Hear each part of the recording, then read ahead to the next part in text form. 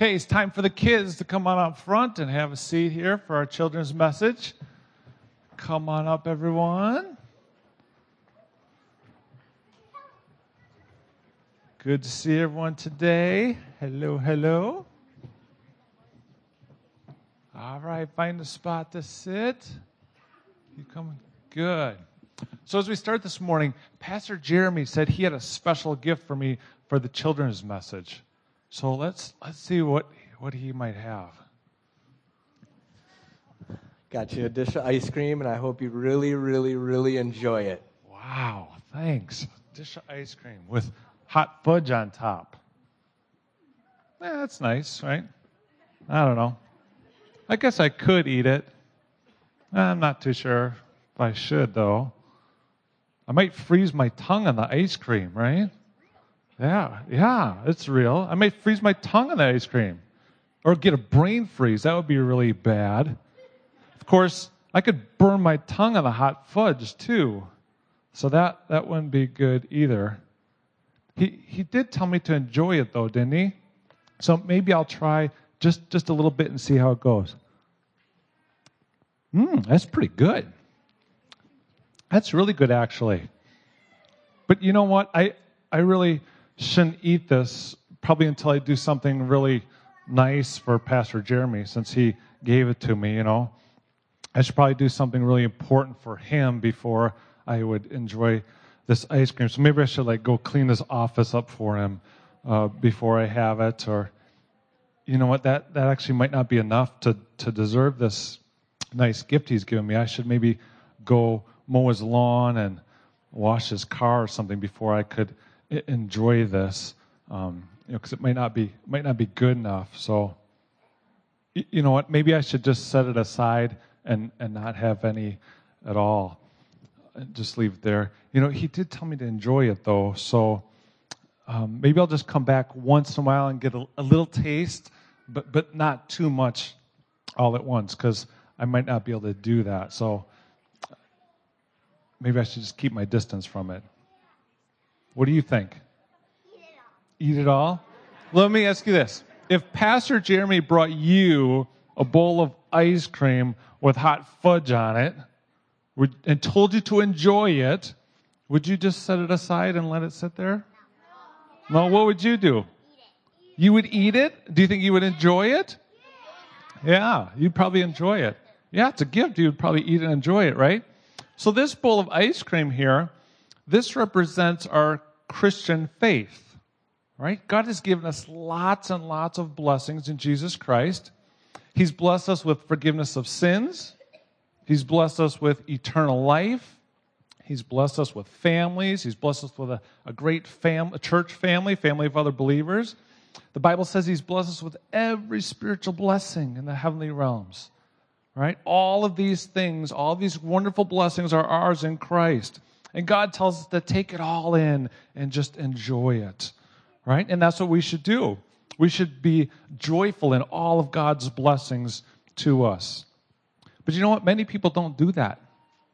Many people handle it like I was going to handle this bowl of ice cream. They kind of just set it aside. They're not too sure, right? Many people don't trust God enough and just enjoy the blessings they have. They wonder if God is trying to fool them somehow, right? Or if these blessings are really for them, right? Maybe these blessings are for other people, but really don't apply to me, right? And so we can question all those things. And all those responses come from a lack of faith, right? A lack of believing what God has said and acting upon it. Not really trusting God. So when God says in His words that all these blessings, all these spiritual blessings are ours in Christ Jesus, and we are to enjoy them, many people question and doubt, and that's due to a lack of faith, lack of trust in God. So God desires for us to trust Him in faith, to receive all of His blessings, and to receive them joyfully, and to enjoy them, all right? But some people set it aside like this bowl of ice cream. So the next time you're enjoying a bowl of ice cream, because your mom and dads will most likely give you a bowl of ice cream this afternoon, right? I mean, they're probably going to do that. So next time you are enjoying a bowl of ice cream, also think about how you can receive and enjoy all of God's blessings that come to you through faith in Jesus Christ. Can you do that? Can you remember that next time you have ice cream? All right, good job. Thanks for coming up. You can go back and have a seat. All right, we are going to continue on that theme that Pastor Jeff set up very well and talk about enjoying God who has given us this great gospel hope. If you would open your Bibles, please, to Psalm 37:4. Psalm 37, verse 4. I'm going to be in several texts this morning, so we won't really camp in one, but this text gets to the main theme. Psalm 37:4, delight yourself in the Lord. You might remember, that's it, delight yourself in the Lord. You might remember a few months ago, maybe it's been a year or more now, when I was preaching through Ecclesiastes. Anybody remember that? You do? I did. I preached through the whole book at one time. Yeah. The main reason I preached through Ecclesiastes is because of the main point of it is Ecclesiastes 9:7. Go, eat your bread with joy, drink your wine with a merry heart, for God has already approved what you do. See, that last line is the gospel. God has approved already what you do. That is in Christ. We have this gift of righteousness so that whatever we do is seen by God through the lens of Christ, and so we're approved. Because of that, eat with joy. Drink with merriment. So the gospel, a right response to it is to enjoy, to have joy, to delight ourselves in all that God has given us. So Christians should be then the most happy people on the face of the earth. Now, I don't know who started this silliness, but somebody makes a great distinction between joy and happiness. Right? Joy is this deep-seated, unchanging reality, and happiness is light inside. I'm using them interchangeably. Let's not get hung up on a word. What I mean is, because of God's grace to you, you have every reason to be happy, to be delighted, to enjoy. And so because the last 2 weeks have been on the gospel, the first week is God is great. He has saved us. He's done everything necessarily. And last week was God is good in love. I want to get at joy this morning and urge you towards joy. So can you handle that? All right. Hope so. Let me pray, and then I want to take the last 2 weeks and talk about how they relate to our joy. Let's pray. God, teach us your ways, your statutes, that we would keep it to the end. Give us understanding that we might keep your law and observe it with our whole hearts. Lead us in the paths of your commands, that we might delight in them. And so, God, please do that now. In Christ's name, amen. So if you remember, the last 2 weeks have been God is God. That is, in this gospel, He has saved us from beginning to end. He's done it all. The Father has planned our salvation. The Son has accomplished it in His death, burial, and resurrection. And the Spirit comes and applies it to us. That is, God is absolutely sovereign in our salvation. He did it all. And then, in doing it all, the main thing He has done is provided through the blood of His Son forgiveness of our sins. So those have been the two things. God is God in the gospel, and God is good in forgiving us. So what I want to do is take that idea of forgiveness and relate it to joy, and then take the idea of God as God and relate it to joy. Those two things, and give you every reason to be happy in the Lord. So first text is Psalm 32, verse 1, if you'd turn there, relating forgiveness to joy. Psalm 32, verse 1. Blessed is the man whose transgression is forgiven, whose sin is covered. Blessed is the man against whom the Lord counts no iniquity, and in whose spirit there is no deceit. All right, so the word blessed there, another translation of it is happy. Happy. Happy is the one whose transgression is forgiven, whose sin is covered. Happy is the man against whom the Lord counts no iniquity. Now, the context of this psalm isn't an appeal to an unbeliever who has not yet experienced any forgiveness from the Lord, urging him or her to come to the Lord and receive forgiveness. The context is not here evangelism. He's not preaching to unbelievers here. He's preaching to believers. This is David. After his sin with Bathsheba and her husband Uriah, where he committed adultery with the woman, then murdered her husband.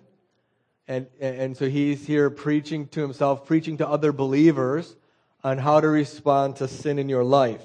You see in verses 3 and 4, he kept silent about his sin. He didn't repent of it. He kept it internal. He groaned all the day long. God's hand was heavy upon him. He was feeling guilt. He was experiencing right shame. And then what did he do? He acknowledged his sin in verse 5. He didn't cover his iniquity. He confessed it, and he was forgiven. And what is he experiencing as a result of the Lord's forgiveness of this great sin? Happiness. Joy. Happy is the one. David knows this because he's experienced it.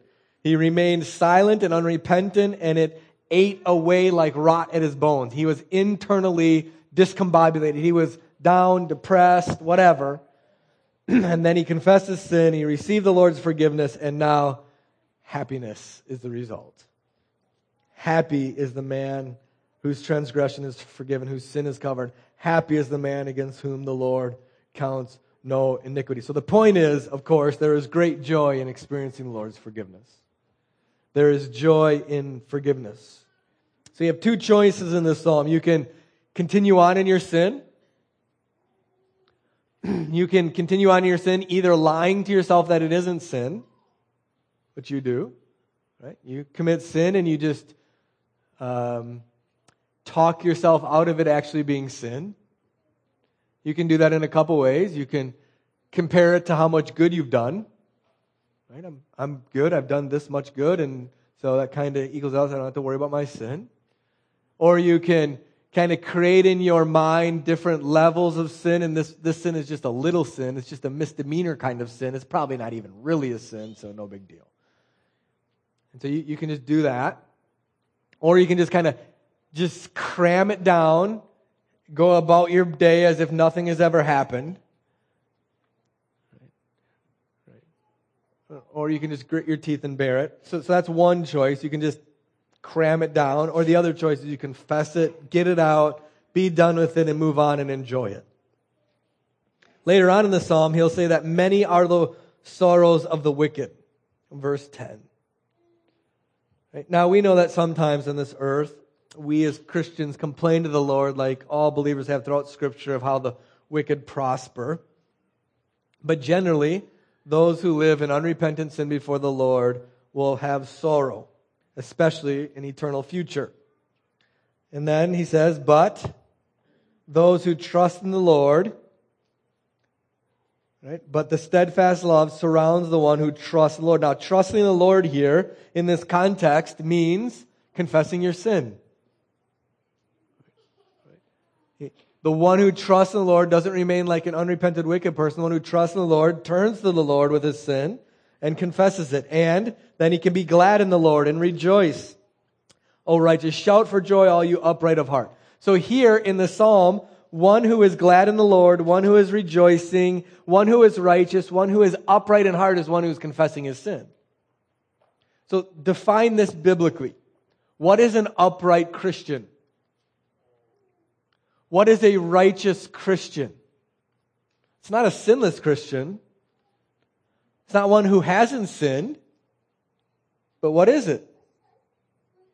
It's one who has confessed his sin.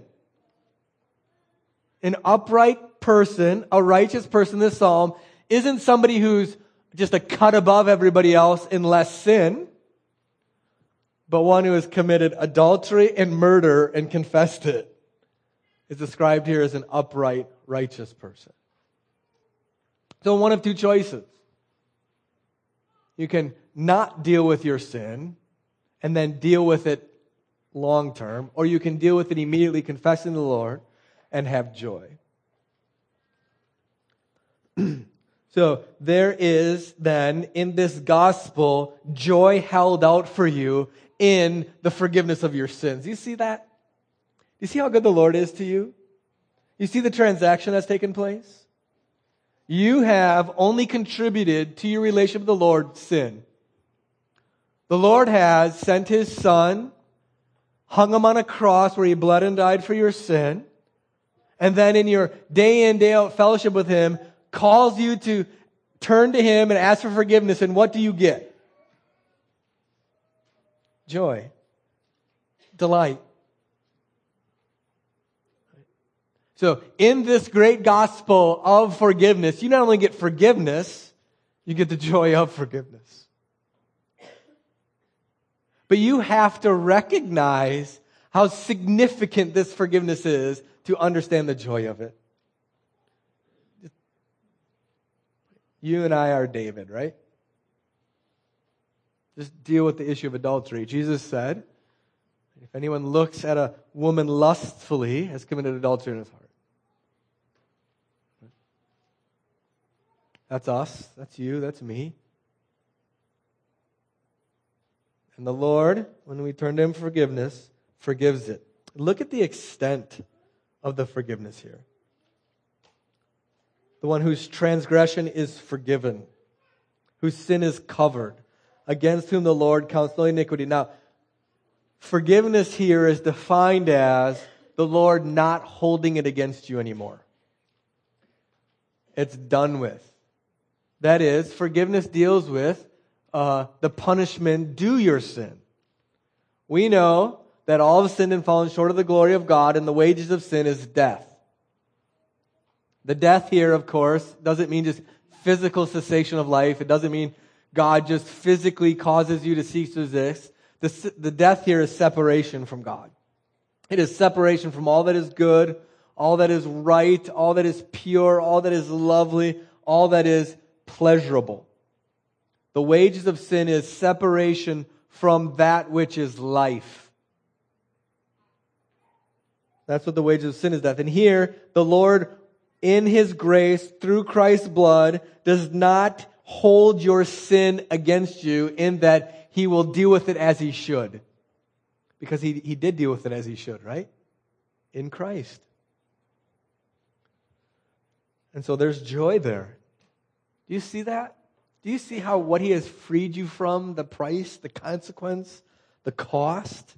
If you remember from last week, you realize it wasn't cheap for Him to do this. It was at the price of His only Son hanging on the cross. So look at the extent of it. He has forgiven all of our transgression. He has covered all of our sin. And you see again in this language that this isn't just the divine sweeping it under the rug. This isn't just a wink and a nod and I'm good and you're good and water under the bridge, right? This is the Father sending His only Son to die on your behalf, to take your sin upon Himself and shed His blood in your place. And because of that, your transgressions are forgiven. Because of that, your sin is covered. Because of that, He is not counting against you any of your iniquity. And so we are blessed. We are happy. Does that make you happy? Is there any greater thought than all of your sin is forgiven? All of it. And the greater you understand the sheer magnificence of the Lord, and the greater you understand the baseness of your sin, the greater the joy is. It's one thing for you to forgive your spouse, who's just your equal. It's one thing to forgive somebody who's just like you. It's a whole entirely different thing for God in heaven to forgive you for all of your sin at the price of His Son. And that's what you have. Now, there is one wrong response to this forgiveness. Pastor Jeff hit it. It's guilt. Now, I have to nuance this just a touch here. There is in our world a full-on power play against any and all shame and guilt. There is right shame and there is right guilt. David was rightly ashamed and rightly guilty of his sin. So what I'm talking about here is not that right response of guilt and shame to actual sin that you have yet to deal with. That's good. That is a good gift of God. Okay? So if you have sin that you have committed as defined in Scripture, thou shalt not lie, and if you're lying, it is a good thing, a gift of God, to feel rightly ashamed and guilty over your lying. Kids, if you are making mom's life hard, you should be ashamed. How shameful it is for you to dishonor your mom. You should experience shame and guilt there. I'm not talking about that. Okay, so if we got that right, I'm not talking about that. What I'm talking about is this false guilt. I am talking about you who have lied. You admit you're lying to the Lord. You go to Him and say, God, I've lied. Maybe even go to the person you lied against and you admit your fault there and you've lied. And you know of the Lord's forgiveness, but you don't feel what Christ did on the cross is yet adequate enough. It's like Pastor Jeff said, you feel like, well, I better do something more. I better make myself feel unworthy for a while. And you are here in church and everybody's singing and you're internally going, I shouldn't experience this joy yet because I'm so bad. I need to beat myself up for a little while. I am not as loved as everybody yet because I'm so bad and I need at least another 24 to 36 hours of making myself seem miserable because Christ isn't sufficient. That's what I'm talking about, where you wallow in your guilt. You maybe even physically cause yourself pain. Maybe you withhold good from yourself. You don't eat something good. You don't do something good because you're so bad. Maybe you do a bunch of good things to try to balance it out. When Jesus said on the cross, "It is finished," was He being hyperbolic there? Oh. When Christ rose from the dead, ascended to the right hand of the Father, and sat down, proving that His work was complete. Nothing more to do. He sat down. It's finished. Was He saying that in addition to the work I've done on the cross and in the resurrection, in the ascension, you need to add to it wallowing in your false guilt? Is He looking down at heaven and you saying, yes, I am so glad you see how serious your sin is and that not only in addition to my death on the cross, you add to it not eating something nice. Oh, I'm so proud of you. I'm glad you're not experiencing the joy of my forgiveness like everybody else because you've done something really bad and my death on the cross plus you're not singing like everybody else makes me so happy with you. Is Christ's work enough or isn't it? Is Christ's work enough or isn't it? Is what Christ did in dying on the cross and shedding His blood sufficient or isn't it? One wrong response to the goodness of God in forgiving your sin is you adding to what Christ done your own foolish, self-centered guilt. It's just, sometimes we need to repent of our repentance. This is one of those. So, a right response to the gospel is joy, is happiness. You have been forgiven of all of your sins. Smile, sing, eat, drink, and be merry. Come, welcome into the joy of the kingdom of God. So that's the right response to the forgiveness of God. Now let's look at the right response to the godness of God. Turn to Isaiah 40 if you would.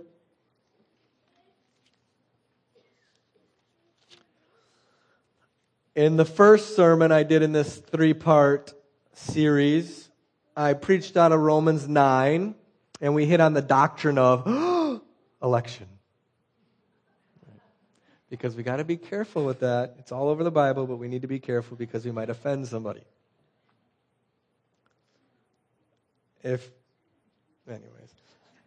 Charles Spurgeon. If you've heard of Charles Spurgeon, yeah? English preacher. A lot of what we are as a church is from him. He came to Christ at a young age. When he was about 16, he was in church. I think it was on a Sunday morning, and he said he wasn't listening to the preacher at all, but he was thinking about how he became a Christian. So the preacher's up there preaching. Spurgeon is not listening. And he's thinking, how did I become a Christian? And the answer he gave himself was, well, I sought the Lord. And then another question popped into his mind, well, how did I come to seek the Lord? And a truth flashed across his mind that he would have never sought God unless some previous influence had been working in him to make him seek the Lord. Then Spurgeon thought, well, it was prayer. I sought the Lord because I was praying. And then the question came, well, how did I come to pray? His answer was, well, I was reading the Bible. I was a Bible reader, and the Bible told me to pray. And then the thought came, how did I come to read the Bible? What led me to read the Bible? And then Spurgeon said in his own words, a quote, then in a moment, I saw that God was at the bottom of it all, that He was the author of my faith. And so the whole doctrine of grace, of sheer, now I'm not quoting, of sheer grace of God by which He contributed nothing, Spurgeon contributed nothing, God did it all. Now I'm quoting again. So the whole doctrine of grace opened to me. And from that doctrine I have not departed to this day. And I desire to make this my constant confession. I ascribe my change wholly to God. So Spurgeon, by God's grace, stumbled upon the truth that we read in Jonah 2:9 or in Psalm 10, salvation belongs to the Lord. From the first sermon, I said, God the Father planned it all. God the Son accomplished it. He did the work that accomplished it all. And God the Spirit comes and actually applies what the Father has planned and the Son has accomplished. So God saves us from beginning to end. How did you become a Christian? One of the answers in the Bible is that you repented and believed of your sins. That's true, right? If you do not repent, turn from your sin, agree with God that you are born sinful and do sin, and trust that Christ alone and His work on the cross is all you need for your salvation. If you do not do that, you cannot be saved. How did you come to do that? How did you come to believe that you are actually a person who has sinned and needed Christ? I think that's a great miracle. For you to believe that you need the Son of God to die in your place because you are such a miserable sinner deserving of God's wrath. How would you ever admit that? Is that not only by the grace of God?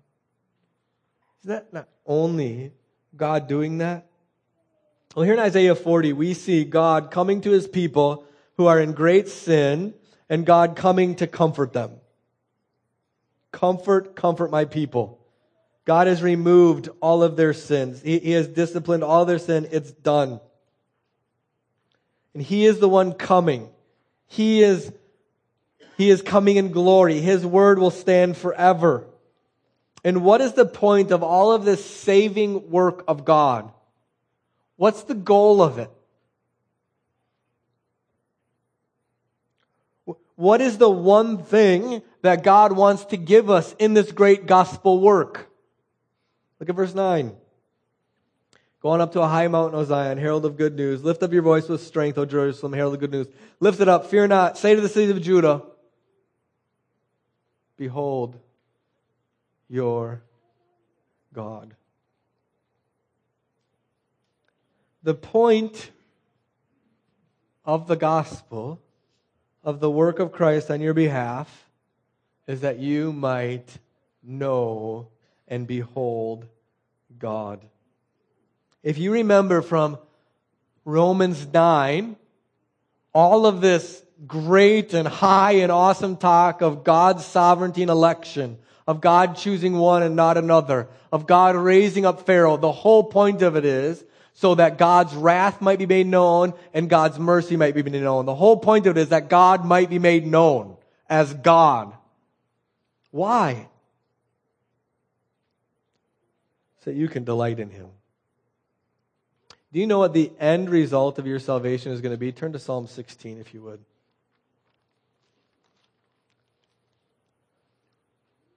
In Psalm 16, I think something utterly shocking is happening here. David, the psalmist, is crying out for God's preservation. There are enemies. He's going before God and asking, pleading with the Lord for His care.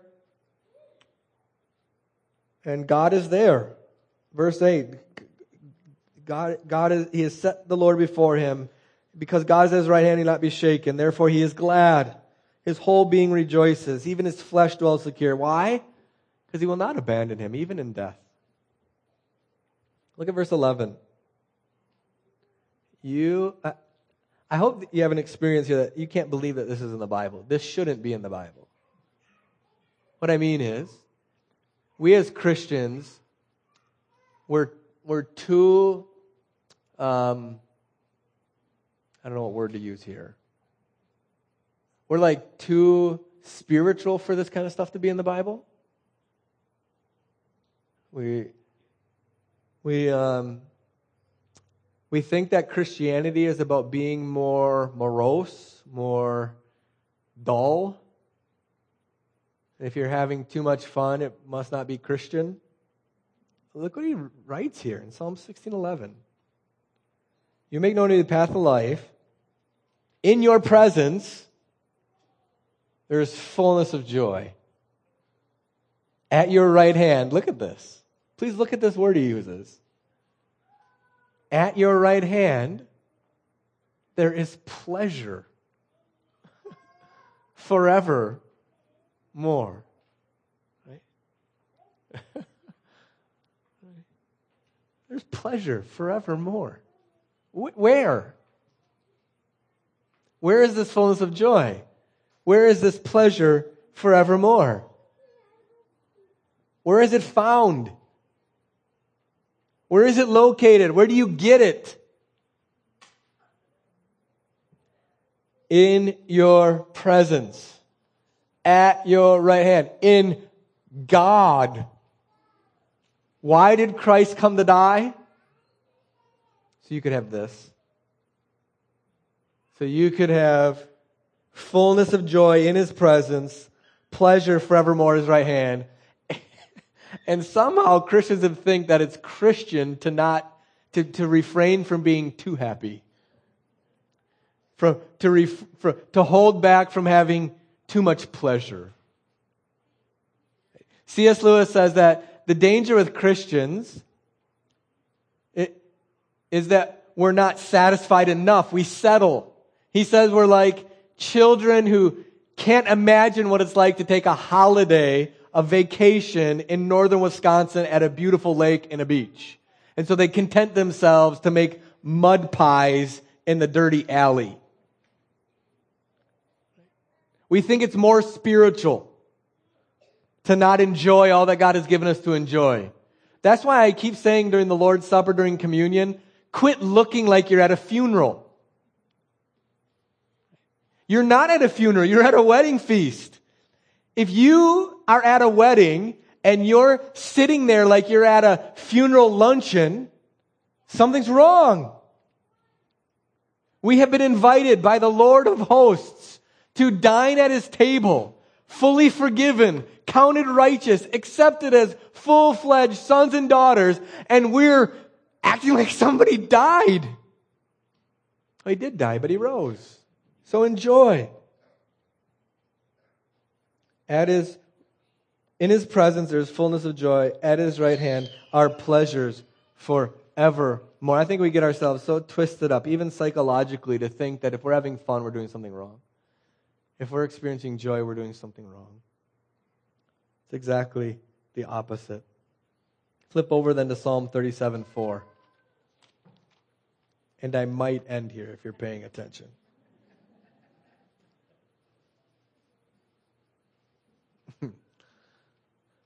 Delight yourself in the Lord. That's it, right? Delight yourself in the Lord. The crazy thing about this verse is that word delight is in the imperative. It's a command. You're commanded to delight yourself. Now, the problem with us, of course, is that we are committed to our delight. You're lying to yourself if you don't do whatever makes you happy.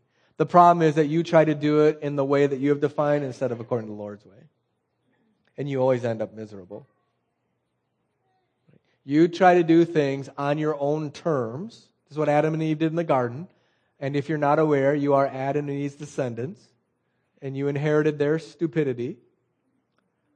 Don't look in the mirror like Jack Handy and say you're good enough. You should look in the mirror and say, I'm stupid enough. And what you do is what they did. You try to get what God would give you, but you try to get it on your own terms. Delight yourself in the Lord. All right, I'll get delight, but I'm going to do it my way. And it always ends in sorrow and broken stuff and messed up relationships. So God has made you for delight. He has redeemed you for delight, but it's in Him. Now, one wrong response then to this is grumbling. You can respond wrongly to the gospel in this ungodly, self-centered guilt, but you can also respond to it with grumbling. All right, I'm going to really close now, but let's close with Romans 8. I forgot I had this in here. If God is the God who has done everything necessary for your salvation, if God is the God who has spent His Son on the cross, then grumbling is utter folly.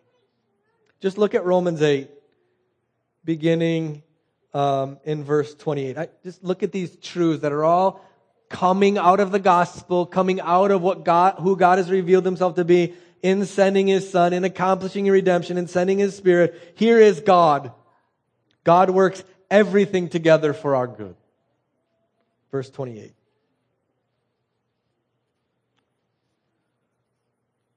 God works everything together for our good. Verse 31. God is for us. Isn't that good? God is for us. So nothing can prevail over us. Verse 32. God didn't spare His only Son, but gave Him up so He'll give you everything you need.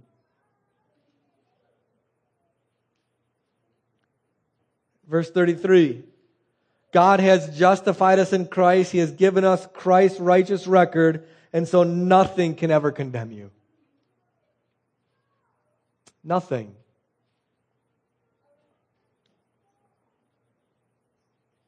Verse 39, nothing can separate you from the love of God in Christ Jesus our Lord. Another way to say it is, in God you have been given everything, and nothing can threaten that everything. Everything works for your good. Nothing can come against you and defeat you. God will give you everything you need because He didn't spare His Son. God has justified you in Christ, so nothing can condemn you. Nothing can separate you from His love. Why would we grumble?